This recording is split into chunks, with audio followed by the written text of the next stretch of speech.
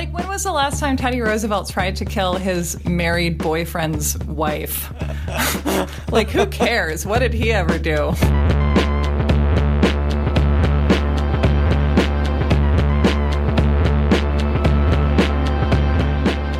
Welcome to You're Wrong About, the podcast where we leave complicated history complicated. That's ironic that you said that, because I was just thinking this morning as I was listening to the Ghostbusters theme that we are actually, in a real sense, Ghostbusters. Oh. Because we're going around and finding these pieces of dangerous lore and superstition and neutralizing them. I am Michael Hobbs. I'm a reporter for the Huffington Post. I'm Sarah Marshall, and I'm a writer in residence at the Black Mountain Institute. And today we're talking about Amy Fisher. Yes. Do you remember when you first heard of Amy Fisher? So we talked on a couple episodes ago about how there's certain news stories that you just sort of decide to sit out. Like, I'm going to let other people take this one. I do that with most stuff. I do not remember what year Amy Fisher was, but I do remember kind of deliberately just being like, you know what? This is happening around me, but I am going to sit here and I am going to play Super Mario World 2, Yoshi's Island instead. So I have only the most rudimentary understanding of this case, but the one tiny thing that I remember was that she was known as the Long Island Lolita. Uh-huh. She was dating a guy named Joey Buttafuoco, which the entire country loved laughing about. And let me actually clarify something right now. We can spend this whole episode, and will, talking about all of Joey's poor choices, but his name is actually pronounced Buttafuoco. What? So we don't have to be guilty of anti-Italian sentiment in order to communicate the breadth and depth of Mr. Buttafuoco's poor decision-making. So we already have a You're Wrong About. We can play the outro music now. Yeah. My understanding is they were dating, and then she killed or attempted to kill his wife, I think. So, like, check one on the straight nonsense bingo card. And that's basically where my knowledge of the case falls away. That's all I know, That's broadest all you know. about lines. One weird thing that I do remember is that she was in the tabloids for like a long time after this. Yeah, although interestingly enough, a Long Island newspaper in 2000 had a survey to try and find out, like, who is the most known Long Islander? If you think about that, the options are like Mariah Carey, Billy Joel, Sure. And Amy Fisher was number one. She was ahead of Walt Whitman and Teddy Roosevelt. Yeah. I just remember her being a figure in the tabloids far longer than this case would justify. She was also a columnist for a newspaper on Long Island. No. Yeah. So I read a book that she wrote via that job because it was ghostwritten, co-written with, I think, her editor. Okay. It's called If I Knew Then by Amy Fisher and Robbie Walliver. And it's interesting because in this book, which was published in 2004, she disavows her previous book, which was extremely, almost entirely ghostwritten, which came out in 1994, was written by Sheila Weller, was told my story, although it wasn't really. And something interesting about Amy Fisher that is part of this whole story is that her life story was being told via multiple contradictory outlets the whole time this was happening. And the rights to her story and her life and crimes were a big part of the legal proceedings that occurred after the crime. So she achieved is the wrong word for it, but there was basically this Amy Fisher primetime sweep where there were 3 TV movies made about Amy Fisher that all came out at the same moment. 2 of them aired simultaneously on the same night. No. And one of them aired the next night. Whoa. Yeah, and they all achieved very good ratings.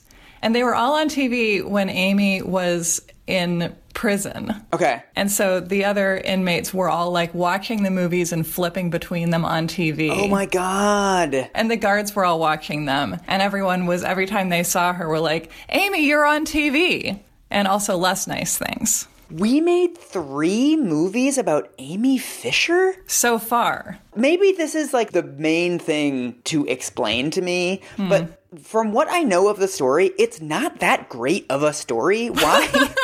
We've only made one movie about like Margaret Thatcher. Like, why do we have three about Amy Fisher? It's so weird. Yeah, and so one of the Amy Fisher movies I could only find online in French, although I have seen it in the past, like years ago, because it used to be on Lifetime all the time. Oh yeah. So let's back up actually before we start talking about the movies. Let's start with actual facts, because this is a cardinal error that the media makes, is starting with myth and then going to facts.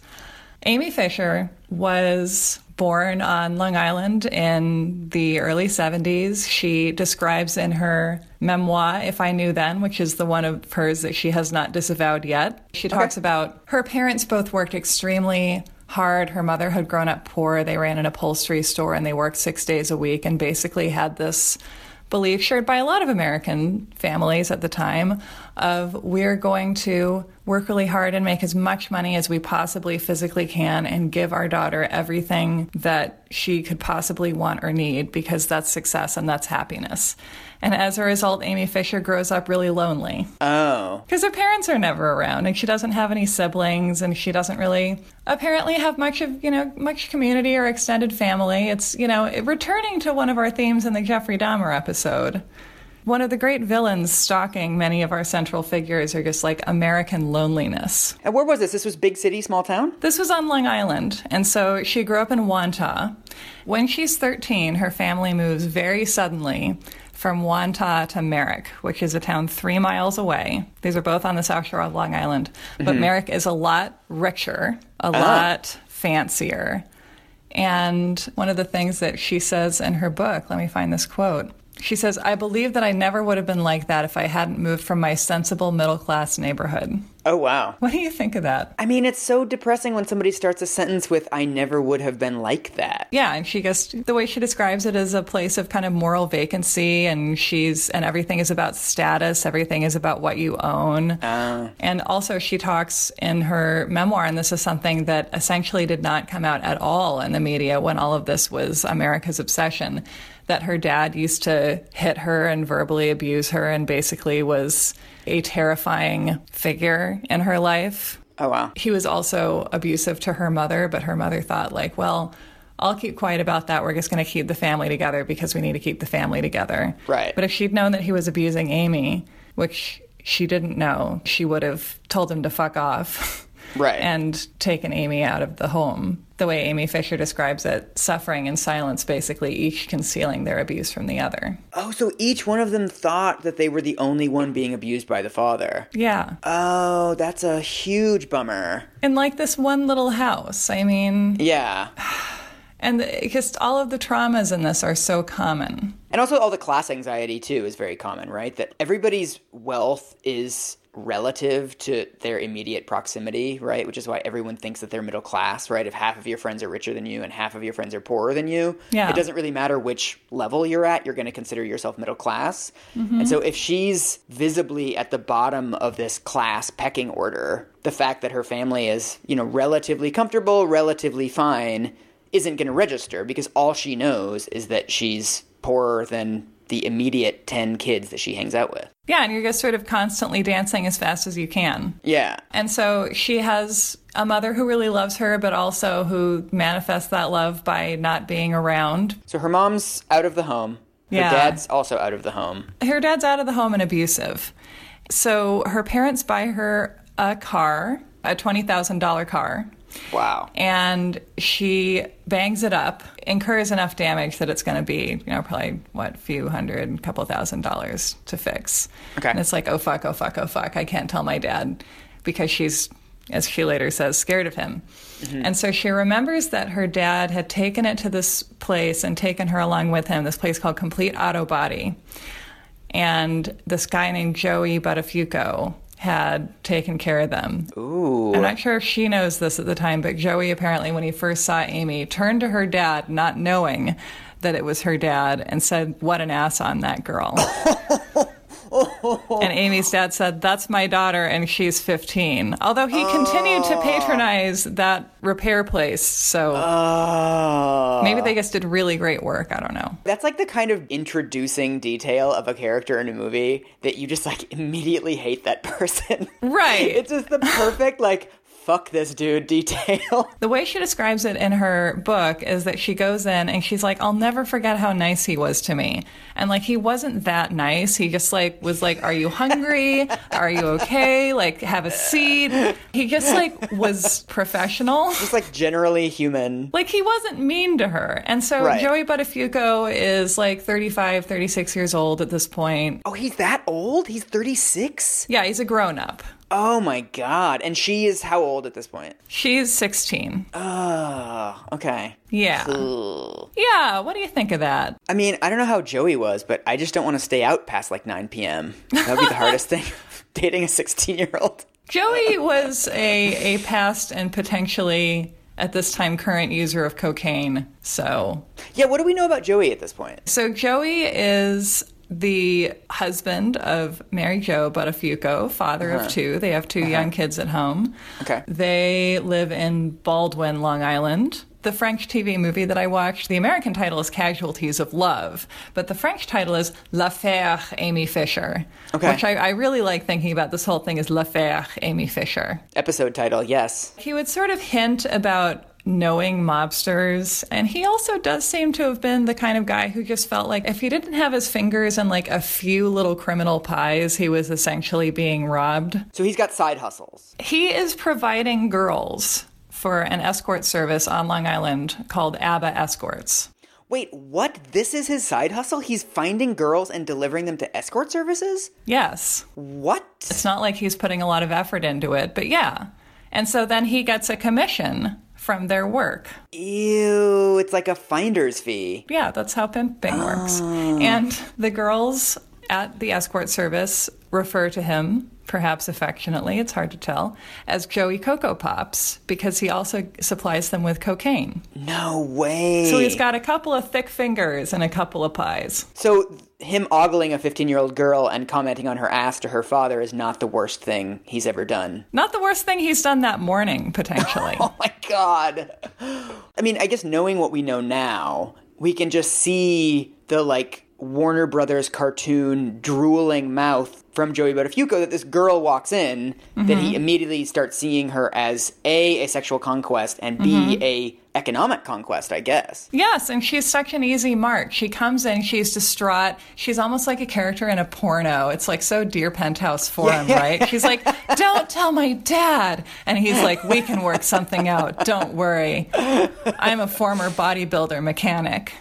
Joey Buttafuoco in the 3 TV movies made of this this situation, which I've now seen all of, he's played in each of them by a guy who could credibly be the protagonist of a Springsteen song. Oh, yeah. Each of them is like dashing, good-looking, kind of distinguished gray, sort of, yeah, Cougine, but like Silver Fox Cougine. Okay. I would just like you to real quick look up a picture of Joey Buttafuoco and report your impressions to me.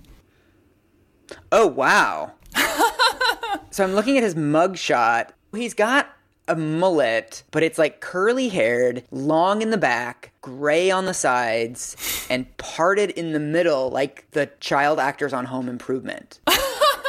He has kind of a like Steven Seagal kind of look to him. So imagine that you're like a 5'1", 100-pound abused teenage girl from Long Island, and this goon has his big arms wrapped around you. I mean, so does he ask for her number? How does it actually happen? Oh no! So here's what happens.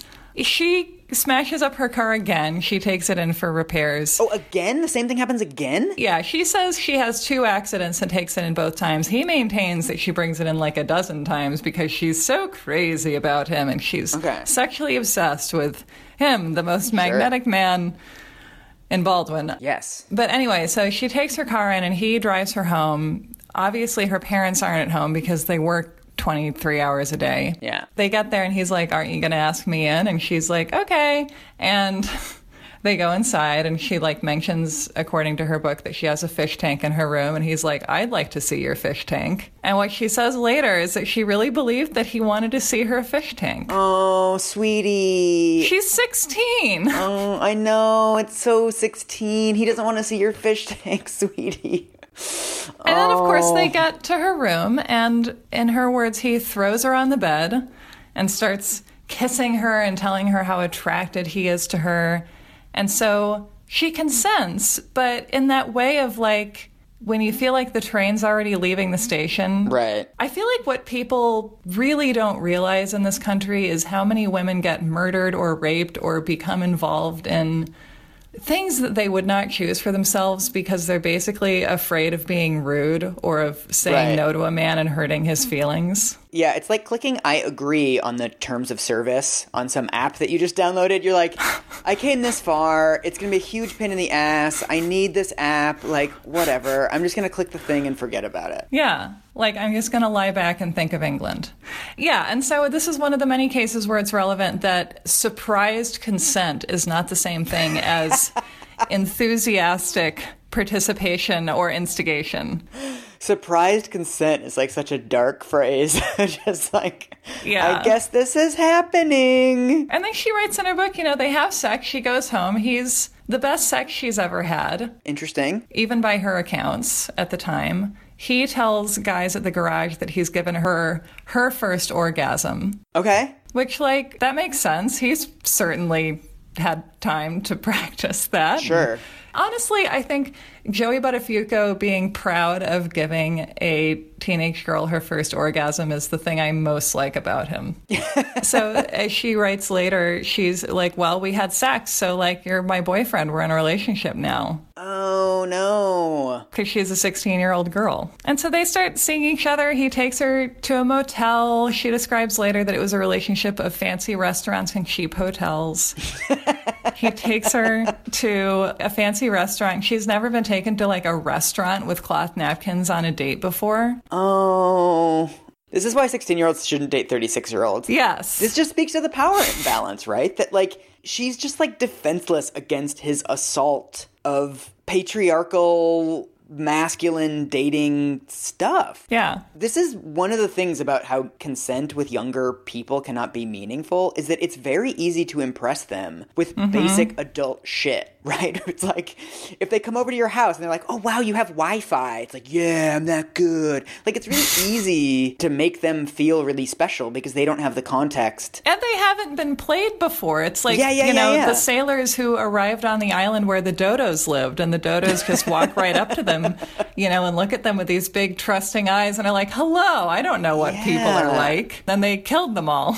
It sounds like she's having all these I love you type emotions when obviously he is not feeling the same thing, I assume. And also, you're lonely, you never see your parents, you don't really have close friends. And this guy who, knows mobsters and has money and takes you to restaurants and tells you you're beautiful and is nice to you and you have actual pleasurable sex with him. It doesn't take that much. Yeah, that's like the run on Alderaan or something. It's like a full court press on a 16-year-old girl who doesn't have the emotional defenses. Yeah, and who's just so hungry for love or for just attention and affection. And it's Joey was this steak that got put in front of her when she was in a cage, and she'd just been eating little roots and she got to have a few bites of it and then it got taken away from her. And she just went nuts. Do her parents know about this at all at the time? No, her parents have no idea what's going on. Okay. And so, she and Joey are going out, and then after, a fairly short amount of time, he's like, you should work for this escort service because it's not the same thing as being a hooker. You have a nice date, and you go out, and it's about conversation. Unbelievable. And actually, I want to read you a passage from Amy's book about one of the aspects of this story that actually is what propelled it. So Amy writes, can you imagine better fodder than a teenage seductress for a sensation-hungry media? Added to everything else, I was now a 17-year-old call girl. Oh. It was all me, of course. The media made it seem like someone could just live a lifestyle like that without the guidance of an adult, as if a girl could just walk into an escort service at 16 on her own and get a job. It was absurd, but the distorted media version made a lot more money for the networks than the actual events. You have to know somebody to be in those circles to get a job like an escort. It's not a job at McDonald's. They have to trust you to keep their sordid illegal secrets. And how do they trust you? You have to be recommended and brought in by someone they know. And who in the world do you think brought me into this nightmare world? Yep, you got it. Joey Buttafuoco. That's how he gets her to be an escort, is he tells her it's not prostitution? So many people believe that. Wow. I thought that was just something that they told the regulators. I didn't think that was something that they told actual escorts. That's interesting. No, straight people are really stupid. Because we believe what we want to believe, right? And so she's like, well, it's fancy. It's a different thing, whatever.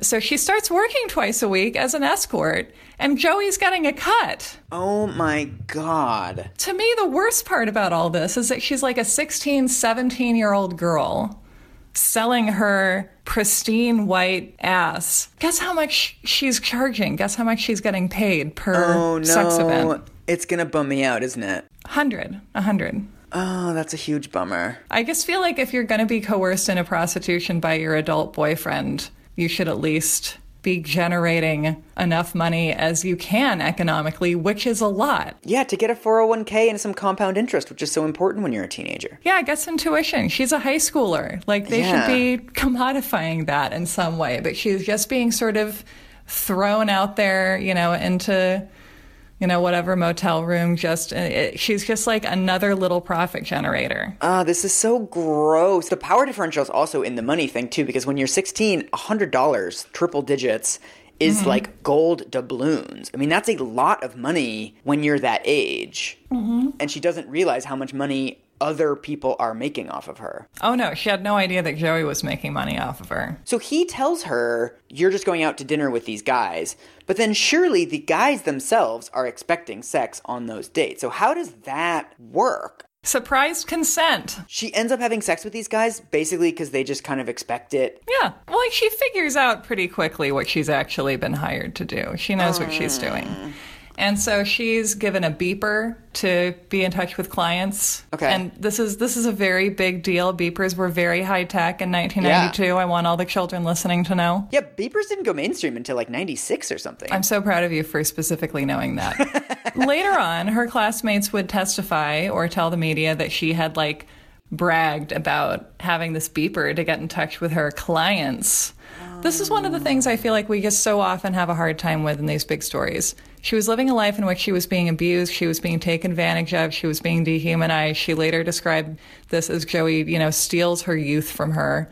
Right. But she also did feel that she was getting power of some kind because she had money for the first time that was like her own and not bestowed on her by her parents. She described Joey as her father figure. She, as an adult, is self-aware about what that relationship was about. She had this like powerful, seemingly good father figure, or at least better than the one that she'd had before, who was protecting her in some ways and helping her to make money and taking her to restaurants with cloth napkins. Like, she was going around bragging about the situation she was in, not because it was great for her, but because she thought it was great. Yeah, and also for somebody who's been somewhat abandoned and abused by her parents, just to be valued for anything. By anyone. Yeah, is probably a huge self-esteem boost. That it's like, hey, I can do something, I am good at something.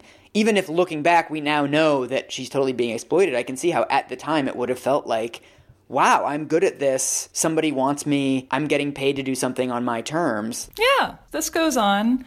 She starts seeing this other guy. She has like a teenage boyfriend for a while. She starts seeing later on this 29-year-old gym owner named Paul Makeley. I want to read a memoir of her teenage lover at the time of like, that kid is in so far over his head. Mm-hmm. Can you imagine the kinds of things that couples fight about when they're both 16? You're going to prom an hour earlier than me.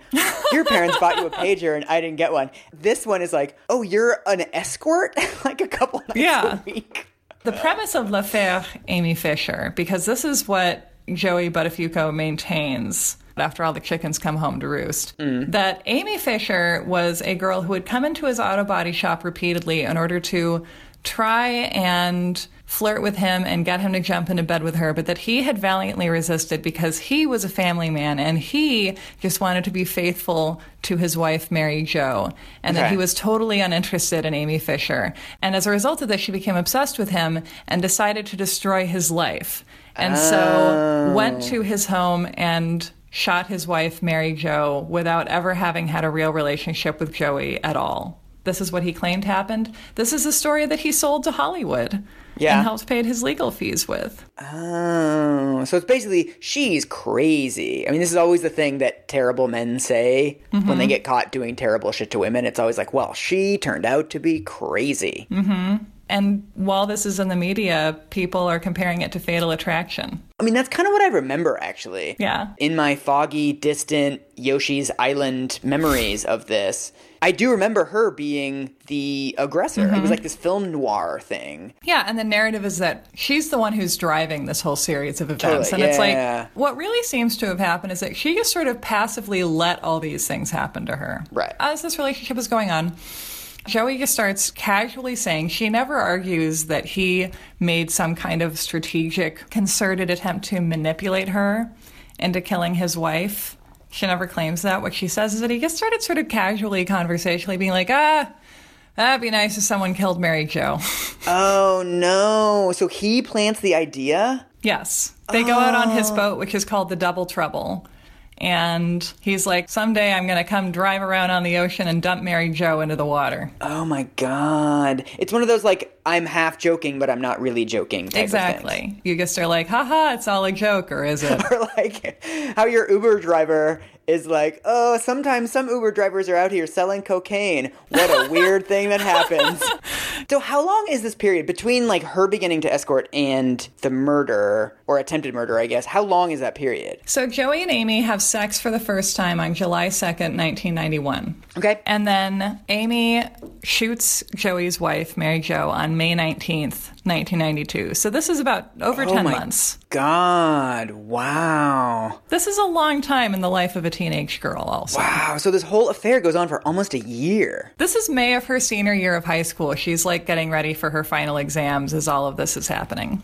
Sarah, this would make a good movie. I don't know how the movies were. Oh, they were all terrible. Yeah, the actual story would be a great movie. Someone should make that movie. No one's made that movie yet. I mean, imagine the psychological toll that it takes on you to be living these double lives as a 16-year-old girl when you have no preparation to deal with this. She is Laura Palmer. She is having sex with every adult man in town, and she is a 16-year-old sex worker on top of all of that. And hiding it from her parents, hiding it from her peers. Yeah. And like one of the snipey things that the press says about her, there are some accounts that are like, you know, Amy was a below average student in high school. And it's like, Jesus fucking Christ. I think she was pretty busy. I don't know how, like, soccer players can keep up decent grades. Yeah, and she just, like, she was in this completely adult world. So how does the murder come about, or the attempted murder? Later on, a 21-year-old guy will come forward and say that Amy tried to bribe him into killing Mary Jo Buttafuoco and paid him in all this sex.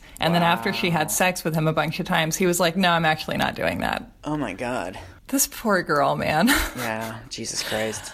She has already kind of gone up and met Mary Jo and kind of cased the joint a little bit by going up to her doorstep and pretending to sell candy. No. Which is like standard girlfriend of your husband thing to do. Does Joey convince her that, like, once my wife is dead, we can finally be together? Like, is that his pitch? Not really. Like, what? Because again, like, we always want the motive to be bigger than it actually is in real life. It's like, how could a girl be so corrupted? And it's like cloth napkins. And it's like, why would she kill another human? You know, and so here's what Amy says. How could I have fallen so far? Simple. I was a selective people pleaser, and Joey was the person I wanted to please. The one question people always ask me is why I shot Mary Jo. Was I crazed with jealousy? Did Joey force me to do it?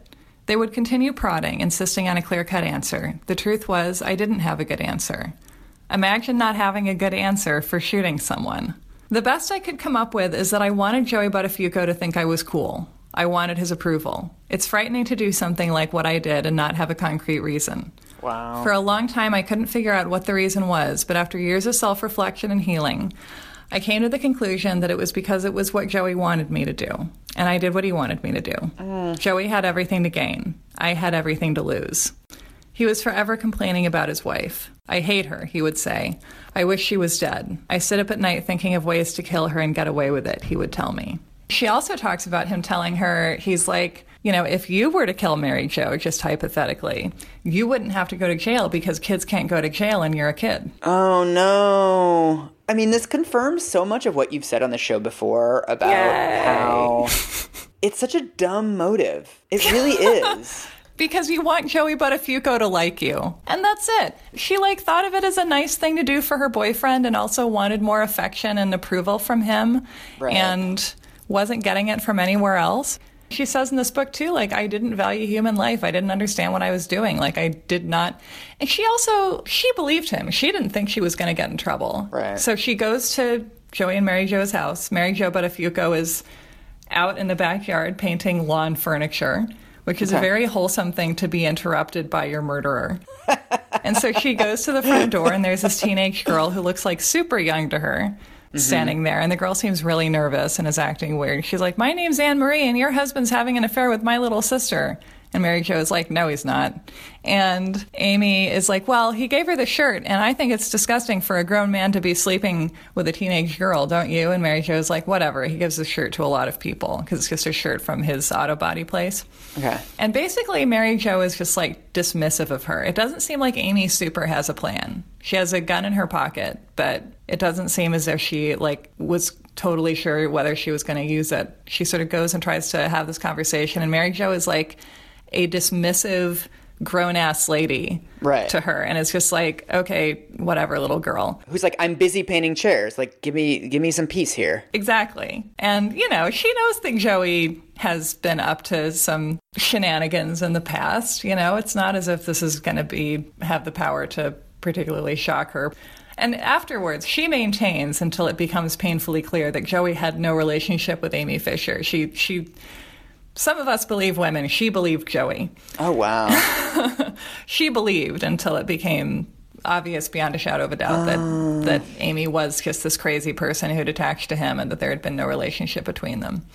And probably if you're married to Joey, you're just conditioned to ignore the accusations of random people. If he's charming the pants literally off of a 16-year-old girl, then you can imagine he can also talk his way with his wife into saying, like, "Oh, I made a mistake one time, I cheated on you." Like, admitting to the thing that he's already been caught for, but keeping her from finding out the full extent of what he's doing. Yeah, totally. And so Mary Jo is just like, yeah, whatever.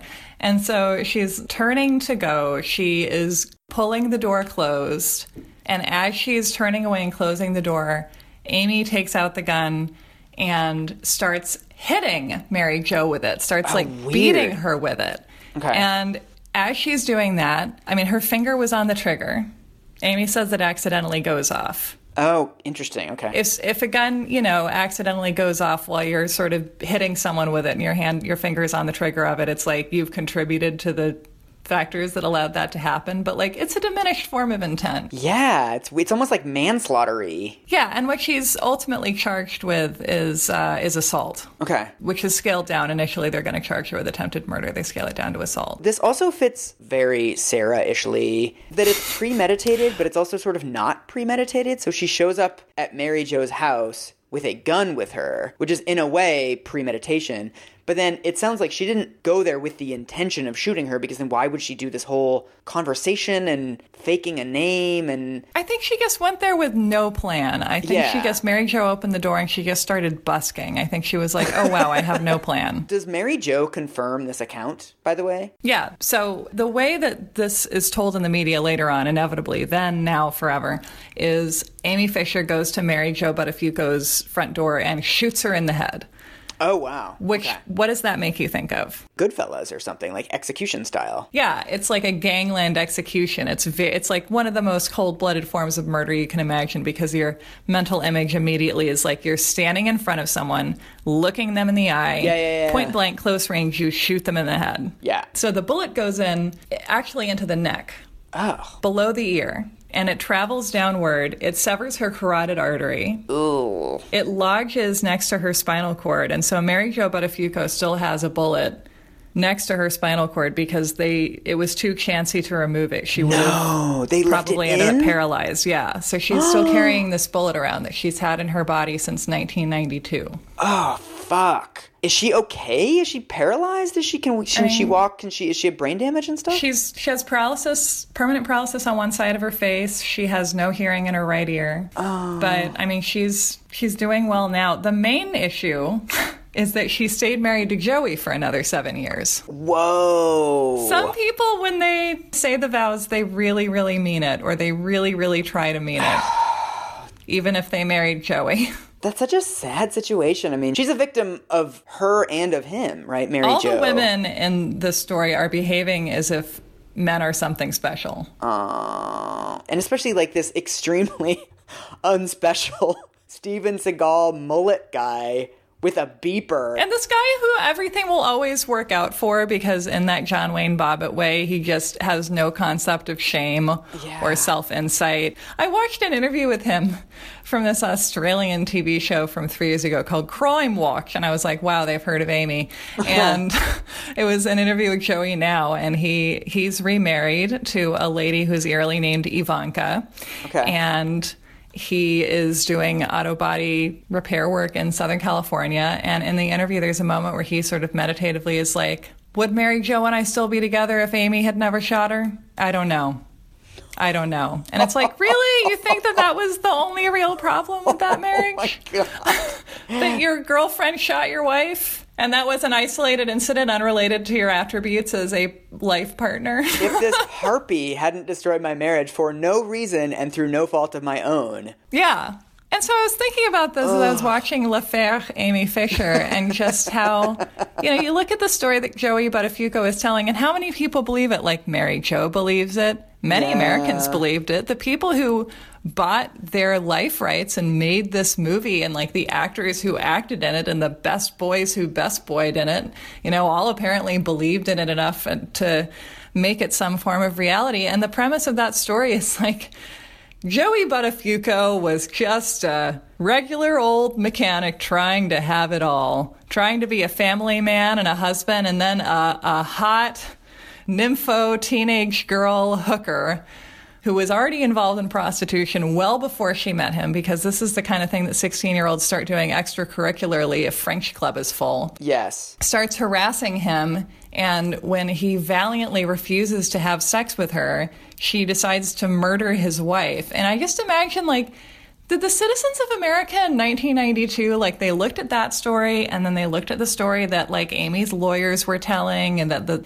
even the more balanced commentators and media were telling, and be like, well, they're equally probable. Right, both sides. Like, God knows the world is full of, like, hot, violent 16-year-old nymphomaniac hookers who go around trying to destroy everyday men's lives for no apparent reason. So does she just, like, drive home after this happens? Like, what happens after she shoots Mary Jo? So she got a ride there from her friend, this teenage boy. She got a ride? Why are we surprised that no single element of this crime is planned well or strategically? Oh. So the kid drives her home. Wait, so this kid drives her to the house, drops her off. She shoots Mary Jo, and then she, like, calls this kid again to come pick her up at the murder house? No, he's sitting there in a car on the street waiting. There's a boy in a car waiting outside while she shoots someone? Yeah. What? It's funny to me, like, that is not a surprising detail in the midst of all these other surprising details. Tell me what you think about that. Well, doesn't he hear the gunshot? Doesn't he get concerned? No, he knows what she's doing. He's just like, oh yeah, cool, I'll help. Wait, so this kid knows that she's going there with a gun to confront the wife of her lover? Do you know how when you're a teenager, like, especially in a group of teenagers, you can kind of all be talking about doing something, and you don't really know if anyone believes you're going to do it. You just kind of talk about it. Like, we're going to go to this music festival this summer. Right. And you just talk about it, and it becomes this kind of real thing. Right. And maybe you're kind of like, I mean, I don't think we're going to do that, but do you think we're going to, right? Unbelievable. I imagine that could have been the dynamic here. For whatever reason, he knew what she was planning, and he was okay with it. And I believe it was his gun that they used. Oh, my God. So he's just sitting in the car listening to Groove is in the Heart, waiting for the gunshot and for her to run out of the house. Yeah. So she gets a ride home, and then I guess the cops come to her door pretty quickly? Is that how it all comes to a denouement? Funnily enough, if Mary Jo had not survived, they might never have found her. Yeah? But what happens is that Mary Jo comes to fairly quickly. They ask her who shot her, and she says, 19-year-old girl, because Amy had told her she was 19, brown hair, violet streaks, and then lapsed into a coma again. She was, like, in and out of consciousness for 3 days. And Joey was like, oh, that sounds like my girlfriend, Amy Fisher. Like, Joey immediately rats her. Joey snitched? Immediately. Unbelievable. I mean, not remotely unbelievable. I don't even think they needed to take him to the station. I think, like, in the hospital room, he ratted her out. They're like, how do you spell your last name? And he's like, Amy Fisher did it. So then what happens? I'm, like, on the edge of my seat right now. And actually, he did not just rat out Amy. He also ratted out Paul Makeley, Amy's boyfriend, who he had set her up with. He was like, oh yeah, his girlfriend might have it out for my wife. So he actually needlessly implicated a whole other person. Singing like a canary over here. And so Amy also says in her memoir that she had no concept of being punishable by the police. She was afraid that her parents were going to find out. No way. And that they were going to ground her and take her car away. What? That's what she thought the consequences would be? She had literally no concept of jail or prison as a consequence for her attempting to kill another human being. I blame the education system. Let's go to Amy's arrest. So she gets arrested 2 days later and describes her attitude toward the police as, I'll just sign whatever you want as long as you let me go home. Where have we heard that before? Oh no. That's every ill thought through confession in history is just let me go home. Mm-hmm. She signs a confession. And she's like, okay, can I go home now? And they're like, no, you just confessed to attempted murder. We're going to put you in jail now. So they put her in Nassau County Jail. She's given the highest bail in Nassau County history. It is $2 million. No way. What? Yes. Why? Because she's famous. Oh, is she already famous by that point? So this is from a People magazine article called Treachery in the Suburbs. Oh, my God. It comes out at the end of June 1992, so the month after. Love it. When police announced on May 21st that they had arrested Fisher on charges of attempted murder, media interest was tepid. It was reported as a botched Fatal Attraction shooting, teenage style, but in crime-saturated New York City, the story was hardly front-page news. The television program A Current Affair broadcast a 14-minute, 36-second video allegedly showing Amy Fisher engaging in sex as a prostitute. There was a sex tape? The TV show bought the tape for $8,000 from one of Fisher's customers, Peter DeRosa, 28, who had secretly recorded the second of their 3 paid sexual encounters. The video, shot in his home, opens with Fisher sitting on the edge of a bed. Let's take care of business, then we don't worry about this when we take care of pleasure, she tells DeRosa. I don't like to think of business and pleasure at the same time. I think I know what you're saying, DeRosa replies. On the tape, he pays her $100. The press went wild. Long Island Lolita proclaimed more than one tabloid. Yeah. The Lolita tapes, screamed the New York Daily News. High school student by day, call girl by night, trumpeted the New York Post. Oh, Amy, God. oh, Amy, oh, Amy, oohed New York Newsday. And then it blows up and becomes a tabloid thing. And then it blows up. So, after she becomes a celebrity, all the headlines are appearing. Amy calls her mom from jail and says, what's a Lolita? Oh. So here's what happens. The district attorney demands a $2 million bail. Mm-hmm. And when Amy was 16, she attempted to run away from home. Her father reported her missing, and the police recorded a call where he basically furiously ranted about how terrible she was, how she was, out of control and, couldn't be trusted and all of this because he's an abusive dad and he's ranting about someone who got away from him. That's so heartbreaking. So the district attorney finds this report and is like, obviously she's a flight risk. Her own father said this about her. Ugh. So bail is $2 million. Her family gets a lawyer, this guy Nyberg, who's like, all right, here's what let's do. You guys have put up your house and you've raised about $1.2 million by leveraging every asset that you have, all of this stuff you've been furiously accumulating for Amy your whole lives. Now you get to really use it for Amy. Oh, man. And you're going to get the remaining $800,000 by we're going to sell Amy's life rights. Oh, no. And we're going to release this book, and we're going to make this movie. So this is the movie. One of the movies is Joey sells the rights to. One of the movies Amy sells the rights to. One is kind of in the middle. That's the Drew Barrymore one. Oh, this was like such a fun story before this, and now it's so sad. That could also be our tagline. It's just awful all the way down. My God. He's saying to her and saying to her family, like, we will get you out on bail. Like, we're getting you out for the rest of your life. You're not serving time for this. Like, this is what we need to do to, like, get you out of jail. And in the end, she's only out for, like, a couple months. And also her lawyer during all this is like, don't talk to the press, don't talk to the press, don't talk to the press. Like, they're going to take whatever you say out of context. It's not going to help. And what she says later on in her book is like, I should have just talked then because everyone was saying everything they wanted to about me. And I was the only person who didn't get to say who Amy Fisher was. At the end of the day, she acquiesced to all this terrible stuff. and she keeps acquiescing to all this terrible stuff. It gets worse. Oh, no. Do you want to hear it get worse? Uh... Okay, so she decides to plead guilty. Mm-hmm. Joey, of course, is still maintaining that nothing happened between them. So the night before she pleads guilty, she has kind of a date set up with her boyfriend, Paul Makeley, who she's described as like, Joey was my father figure, Paul was my boyfriend. He's the guy who Joey also implicates. And at the time, she is like, just thinking like, Paul's acting really weird. Like, he's being really insistent about asking me all these questions and like getting me to talk about stuff that I don't really want to talk about. And like, this is just weird, but I don't know, whatever. And then it turns out that Paul has struck a deal with Hard Copy, which is another tabloid news TV show that is currently making a lot of money in prime time. And they have set up a camera in his shop that's filming him and Amy. And then they take the footage that they get and edit it so that they have things such as Amy saying, for all my pain and suffering, I want a Ferrari. They have Paul get her to talk about, you should marry me so we can have conjugal visits when I'm in prison. And like, some of it clearly has been misleadingly edited. Oh, you're kidding. This is awful. And there's this Inside Edition interview where the host, she's like, it seems in that tape like you're someone who just doesn't even care what she's done. And Amy's like, I never even discussed what I had done on that tape. I mean, it goes back to the thing we always say of like, we expect people to act a certain way during big, traumatic, important, whatever events.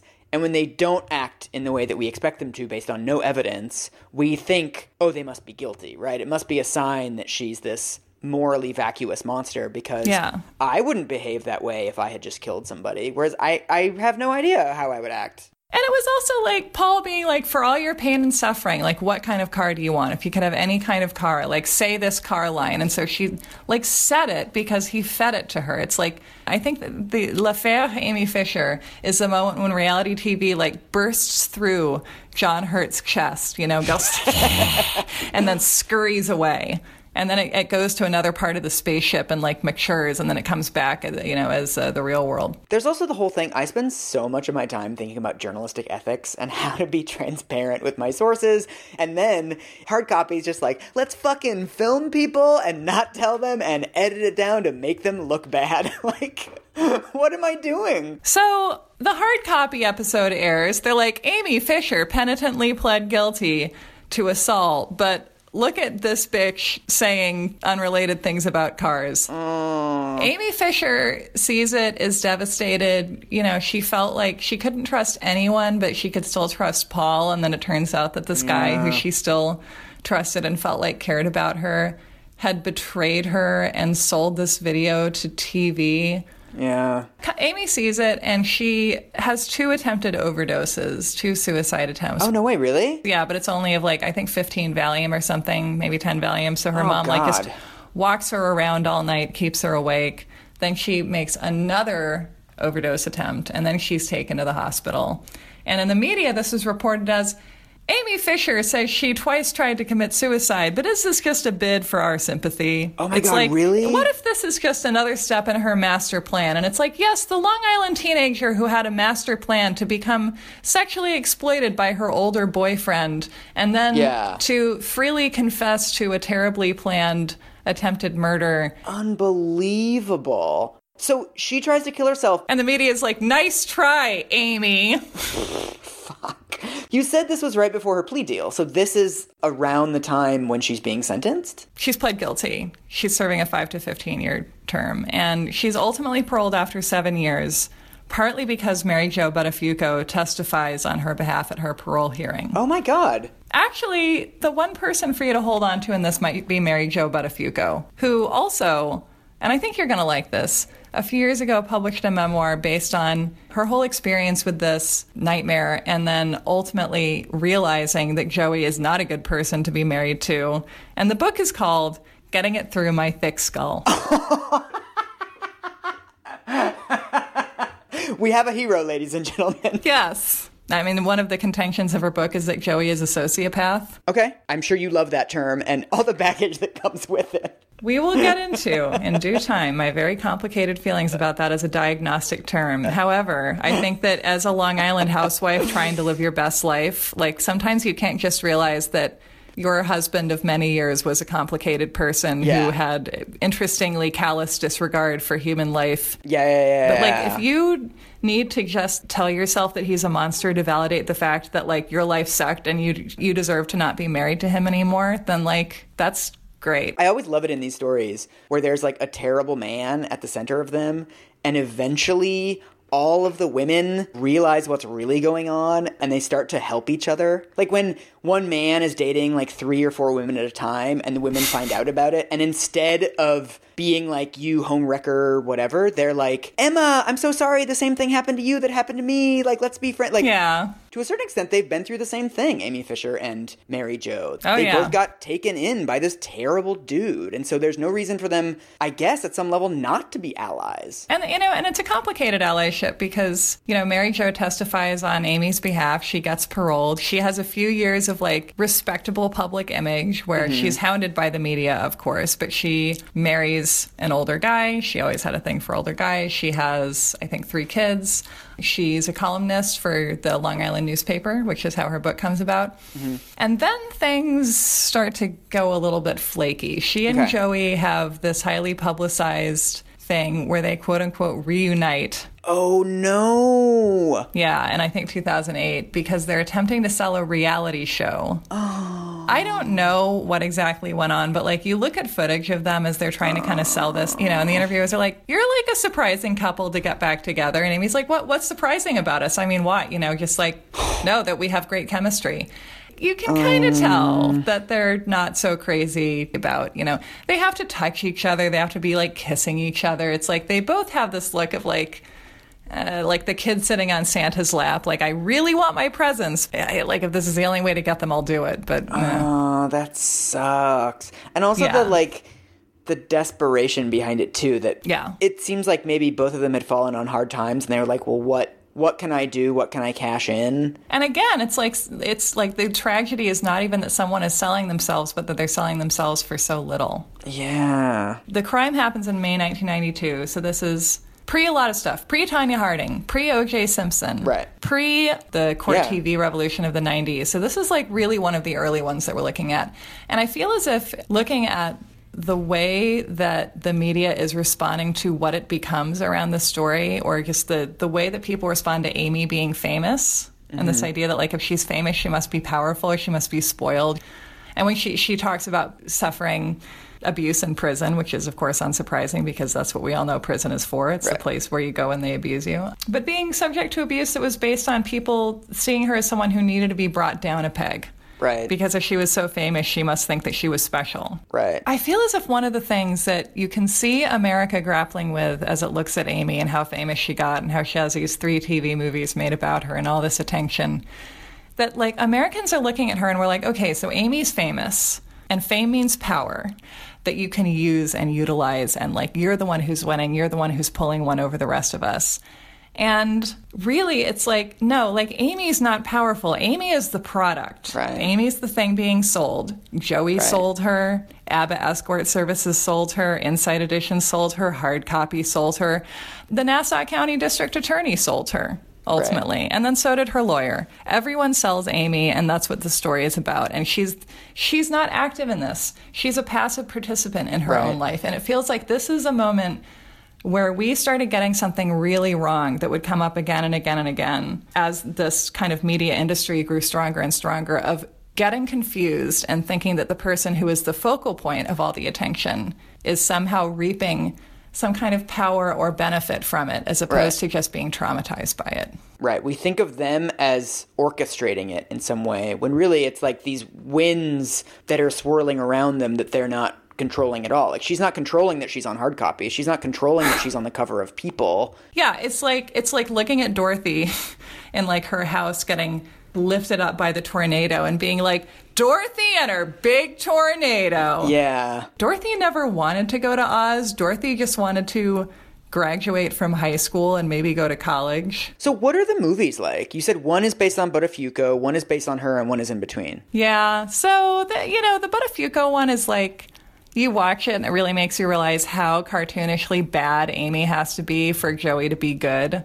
Like, for Joey to be the blameless protagonist in all this, Amy has to be Alyssa Milano playing Sharon Stone in Basic Instinct. Is it him being like, I'm really tired of you hitting on me, Amy. We better not. I love my wife. And then Amy's like, wow, kill your wife. Wah. Basically. What's the Amy Fisher life rights one like? So they sold the life rights for this book that was ghostwritten by Sheila Weller. And the problem is that Amy would not talk to Sheila when it was time for Sheila to be researching and writing the book. They had like a couple of short conversations. What? Her lawyer wouldn't even let her talk to her own ghostwriter? No, her lawyer would let her, but she just like clammed up because she just like had been manhandled by everyone so much at this point that she was like just wouldn't open up to her, basically. Oh my God. It contains more of the truth than any other version, but like it's not her, and it's someone purporting to be her, or at least more influenced by her voice than Sheila Weller actually was. Oh, that sucks. Yeah. Because if she had told the full story, there would have been some Sarah Marshall journalist at the time who would have been like, no, the real story of Amy Fisher is... And then 40 people would have been like, yeah. And so another thing that happens after Amy pleads guilty is that the legal forces at B are initially looking at Joey as someone who they might be interested in charging with statutory rape because he had sex with her when she was 16. Yeah. You know, but they're kind of lukewarm about it. They're like, oh, you know, whatever. It's like, it's not really a priority for us. Yeah, I mean, he only, like, convinced her to be an escort. He only destroyed her life because she happened to walk into his auto body shop. I mean... But Joey, unfortunately, goes around bragging so much about how he doesn't even know Amy and how no one has anything on him that some people at the time speculate that he just kind of annoys the district attorney's office. And they're like, fine, fuck it. We will prosecute you. We don't like you. And so they do, and they actually do find him guilty of statutory rape, and he serves 119 days in Nassau County Jail. Amy goes to prison for 7 years. He goes to jail for 119 days. It's not much, but at least there's some, like, tiny nugget of consequences for him. I mean, jeez. It doesn't seem to have pierced his emotional rhino hide, but... And then there's this really interesting thing where he went on Judge Jeanine Pirro a few years ago. Do you know that show? Isn't she like the insane right-wing Fox News person? I mean, one of them, yeah. Oh, for fuck's sake. Of everything I've read, I think Judge Jeanine Pirro, ardent Trump supporter and fan of locking people up, said what seems to me like the most intelligent thing I've encountered in my research, which is that Joey Buttafuoco is coming on as like a celebrity claimant on the Judge Jeanine Pirro show, and he's suing a woman who, according to him, brought in a car for repairs and offered to pay him with sex instead of money, because goodness knows this is a problem that Joey Buttafuoco has constantly. Yes, just women wanting to have sex with 54-year-old Steven Seagal. So he's on Judge Jeanine Pirro, and he's just a charming guy. He's like, hello, I'm Joey Buttafuoco. I'm on Judge Jeanine Pirro. This is another exciting, you know, whatever. He's just living his life. And Judge Jeanine Pirro, kind of playfully, but in her, you know, I'm a tough lady judge kind of a way, is like, you know, you're lucky that this all happened before the sexual predator laws that we passed. And he's like, yeah, 119 days. And, you know, it was just to get me out of the spotlight. That's what my lawyers said. They just wanted to get me kind of out of the thick of things. You know, like it was a favor to him.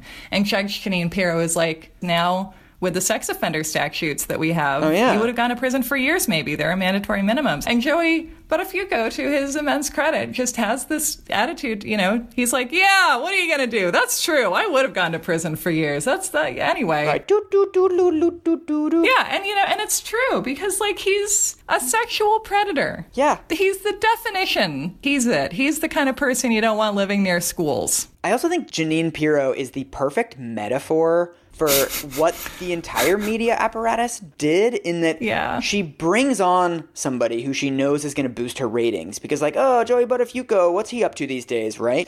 But then she deliberately goes out of her way to scold him. Yeah, she's distancing herself. She's like, I'm not morally complicit in the kind of person you are, yeah. Right, but you're still making money off of him, and you're still getting the ratings boost. Yeah. So it's like, instead of bringing someone on, benefiting from how terrible of a person they are, and then telling them they're a terrible person, why not just not bring them on in the first place? That's really America in a nutshell, isn't it? Profiting off of people and then distancing yourself from the act of profiting off of them. Yeah. Also, epilogue-wise, I did read Amy Fisher's Wikipedia page, and it mentions she's a porn actress as well. So she was married, she had kids, she and her husband got divorced.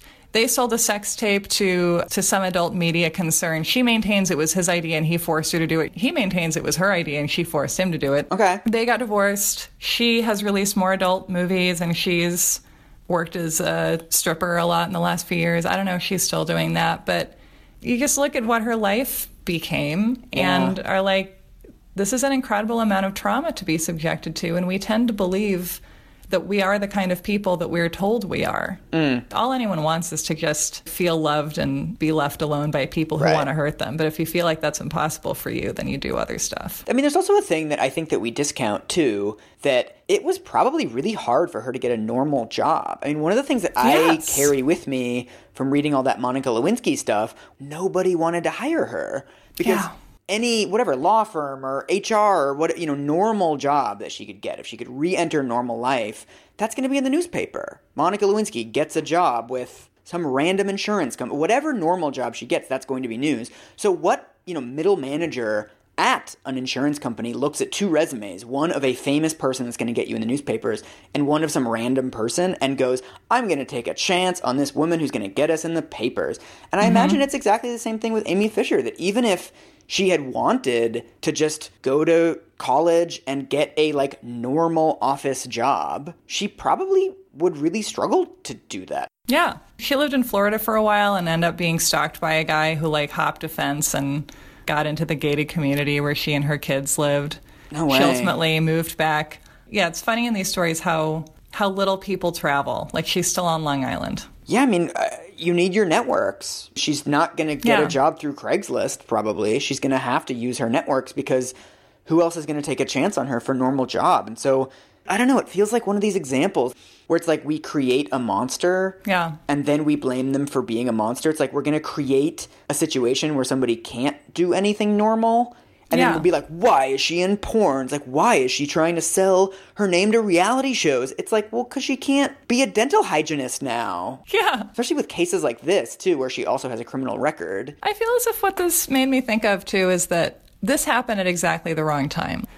I'm going to continue with my Festival of 90s Women. We're going to talk about Pam Smart. We're going to talk about Mary Kay Letourneau. We're going to talk about other luminaries. And as we get into that, I feel like we're going to also keep talking about, what was it about the 90s media landscape that is particularly cruel? And it feels like if this had happened 20 years previously, if it had happened in the early 70s, there wouldn't have been the kind of media apparatus to just feverishly report on this and make it a national obsession the way that it became. It wouldn't have been such big news. She wouldn't have been such a fixation for so long. There just wasn't that kind of infrastructure yet. If it had happened 20 years later, it wouldn't have been such big news because media had diversified enough that there would, be so many more stories kind of popping up across the nation, and media is more driven by consumer demand and by internet traffic, and people could have kind of migrated over to other stuff, and she might have dropped out of headlines fairly quickly. So this happened at exactly the wrong moment. And one of the things she also talks about in her book is if this had happened later, then we would have lived in a culture that took the way that Joey victimized me more seriously. Totally. And I wouldn't have been painted as a monster. Totally. And I feel like I just want to, as we continue with this journey, keep looking at what are the things that allow people to be, abused, not just by the people in their immediate lives, but then by the media, the way that these people are, and what are the factors that can maybe create a world where they're treated decently and actually maybe given the chance to tell their story and be believed. And we wouldn't need podcasts 25 years later to circle back to them and be like, hey, wait, this was complex. Yeah, I would just like to create a world where we don't need to be doing this, but which is fine because I like doing it. Me too.